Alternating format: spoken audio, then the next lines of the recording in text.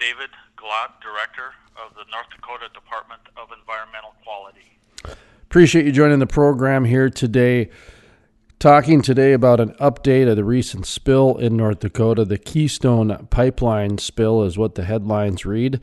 If we could maybe just get, an update and an overview kind of spliced into one from when your office was notified to where we're at today. Sure. Yeah, we were notified the evening of the 29th of October, in the evening about 11:30, that a pipeline break had occurred with TC Energy Pipeline in Walsh County. The next day, we had people on the ground evaluating the spill and did identify an area of contamination where the oil had stained the ground, and it appeared to be a pipeline break. The company, the night before, had initiated shutdown practices for the pipeline, and so by the time we got to the site, the pipeline had been shut down, and we were already moving into containment and remediation actions. Since that time, several things have happened. Like I said, the area was contained to pretty much the area of impact on the surface soils. There is a wetland, a shallow wetland there that had some impact. All that water drainage was contained, and we moved into looking at what caused the release. The company was mobilizing to excavate that area of pipeline. The federal agency PHMSA has regulatory authority to oversee that, and so they oversaw the actual excavation, exposing of the corrupted pipeline area, removing that pipeline splice, and putting in a new portion of pipeline before they could begin operations. And that took all about a week to 10 days to make that happen. Since that time, we've had additional soil borings taken out there to better delineate the area of extent. And as we go through this step-by-step process, we gain more information on what the extent of contamination is, how bad the impact is to the environment, and what steps we should be taking differently than we are today. In that process, we continue to update or improve our estimates. With better data, you get better estimates, and that's why we're showing that initially we had an area of about 1,500 feet by 15 feet impact, about a half acre, and now we're indicating about a little over 4.5 acres of impact. The spill hasn't increased, it's just our estimates have gotten more accurate. The company is now excavating contaminated soil. They are doing air quality monitoring in the area to make sure that the air is protected, and we're anticipating that removal of the contaminated soil probably is going to take about another month or 2 months, and then the actual regrading of the site, the fixing up of other parts of the land that's become compacted with heavy equipment, that may all go into the spring of next year. Looking at some of the headlines, trying to follow the story with the press releases that your department has brought to Crude life, and then of course you got the media ones as well. Just kind of doing some headline reading as an average person. I'm looking at one from the Hill here, original reports, 400,000? 383,000 was reported, and then we're down to 9,000, and now I saw one on Yahoo that said 10 times the original amount here. Is this normal to fluctuate so drastically like that when it comes from this? I mean, I try to stick with, the reports that you guys give us, but boy, I tell you, for the average person, it's got to be really hard to kind of disseminate which report is real, which estimate is real, which opinion is real out there. Which one is real? Yeah, it is confusing, and it gets even more confusing when we talk about 9,100 barrels oil released, and then that's equivalent to 383,000 gallons, and so sometimes the reporters mix gallons and barrels together, and those are two different units. So the hard thing is to keep consistent with the units going through. So the 9,100 barrels is equivalent to the 383, so it's all the same there. So that hasn't changed. But what has changed is that our initial reports of about a half acre of impact was made a quick assessment when there's a lot of activity going on. Like anything else, whether it's a car accident, the initial issue you see is what's in front of you, but you don't know why it happened, or really the total extent of injuries. As you investigate more and more, you get better information and you're better able to identify really what the impact is. And that's why you get different updated reports, and you can expect that through any investigation. One of the things we struggle with is how early should we give that information out, and we get input from the public is that they want to know now. And so when we give out information, the initial reports, we caveat that's an initial estimate based on what we know today. 15 days from that point, we are a lot smarter. We have a lot more updated information, and we're able to give new updated estimates. And so that's just the natural progression of any one of these spills. It's a step-by-step process. Every step you gain more information, and you're able to better assess the real impacts that are occurring. And so that's why the changes occur. I would strongly recommend that the public, if they have any questions regarding really what the true release amounts are, where we're at in our investigation, that they contact the department, and they will get the straight information from us as we know it at that time, and as that's upgraded, we'll get them the new information. I know I tell people a lot of time when it comes to complicated and complex issues like this, it's easier to kind of treat it like the stock market or fantasy baseball. Checking in day to day, it's going to drive you nuts because things change and it's kind of fluid and rapid. But over the course of, say, 30 days, you can start to see a pattern, a body of work. You can start to see the shape develop a little bit. I think that's correct. And I think, it's very important to know that it is a fluid process, and it's all about containing the spill, protecting public health and environment. That's our first priority, and we'll continue to do that.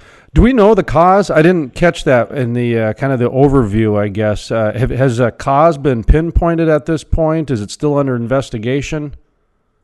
The federal agency, PHMSA, and they're the pipeline authority, they did get that section of pipe that failed. They take it to their national headquarters, and they do a very detailed analysis on, the metal and the pipe, the welds, and everything else. And once they conclude that study, then they'll provide a report to identify what was the result or what caused the release. At this point in time, all we know is that there was a piece of pipeline that failed, but we don't know what caused it at this point. You mentioned earlier about a shallow water impact to the land type of a thing. And then is there a ranking for that? Is it minimal? Is there reclamation done? Is it what define that a little more if you wouldn't mind? Yeah, obviously up in pretty much throughout North Dakota, there's a lot of areas that have water, or it's probably frozen now, but low-lying areas because we had so much rain and it's been so saturated. So this was a low-lying area that had wetland type vegetation in there, so it does hold water, but it's very shallow. So we classified that as, water saturated soils or potential wetland. So there was a little impact there. They're going to be able to remediate that, get rid of the contamination, and put in clean material, and so it can reestablish itself in the future. Have you guys been able to compare any of the similarities with the Tioga spill? That's the other one that made national news. With this, I'm pretty sure there's probably some similarities, but at the same time, I'm sure there's a lot of differences as well. Yeah, every one of these sites is different. They have their different characteristics based on where they're at, soil types, time of year. In this case, the Tesoro pipeline break up in Tioga was a pretty extensive spill. They chose a remediation to look at digging up soil. They found out because of the crude type, Bakken is a little lighter, and so it migrates faster. And the geology type, there are sand seams in there that really allowed that oil to move pretty quickly in the subsurface, and so they had to chase after it and clean it up, which took them quite a long time to do that. In this case, we're dealing with a different type of crude, the tar sands crude, which is a lot thicker, moves a lot slower. It was spilled in the time of year when it was really cold, so oil doesn't move too fast. Plus, the soil types there are really thick up in the valley. with heavy clay types. So it was pretty much contained right to the pipeline.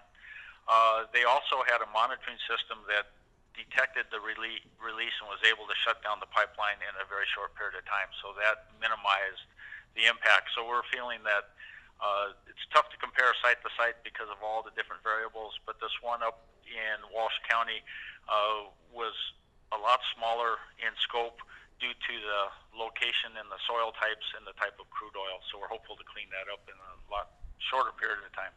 Say, I know you weren't prepared for the Tioga spill, but I heard through the truckers and the cafes that they're about cleaned up there. They're on crop reclamation, remediation at this point. Is that? Do you know the latest on that?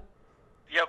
Actually, I just talked to one of the soil scientists that was involved in restoring that area, and they have finished their remediation as far as cleanup of the contaminated area. They have reestablished the ground level, and they did have a crop this year. I have not talked to the landowners directly, but through other individuals, they indicate that they were pleased with the results this year. It's just the first year, and then moving into next year, hopefully we have a good cropping season for all farmers, but we'll have to see how the soil produces, what type of yields we get off that land, and we're hopeful for really good news. But it's tracking in the right direction. A lot of the media, a lot of the money, a lot of the resources have gone into prevention with innovation, with smart pigs and a lot of different sensors.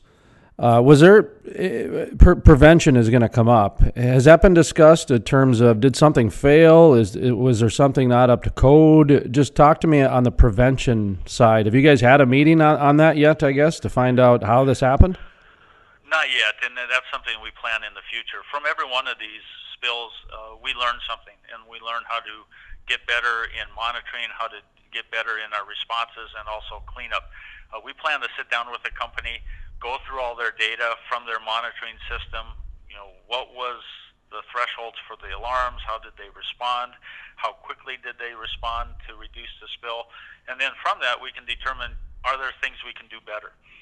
One of the things that the state is doing is looking through the EERC is iPipe, is how can we use technology to minimize or eliminate pipeline breaks in the future. So we're hopeful that although these pipeline breaks are extremely bad, we don't want any of them. We learn from it, and from that we can improve the monitoring system going forward. And so we're hopeful by our what we call forensic review of the data, we can identify where are areas that can be tweaked and improved, and overall reduce the number of spills that occur. What's next then for the state? You mentioned to sit down and have a meeting to discuss how these things can be preventative, kind of the learning session. But what's next for those people listening now that kind of want to know what's happening up here? Well, we will continue to monitor the cleanup, make sure that all the contamination is removed from the site and that new material is brought in and it was regraded and put back to its original condition. That's what's really in front of us right now. Moving into the future, we will be sitting down with the company to review what happened, how quickly was the response, and could it have been avoided. We'll have those discussions with the company, and that information will be coming out as we go through the process.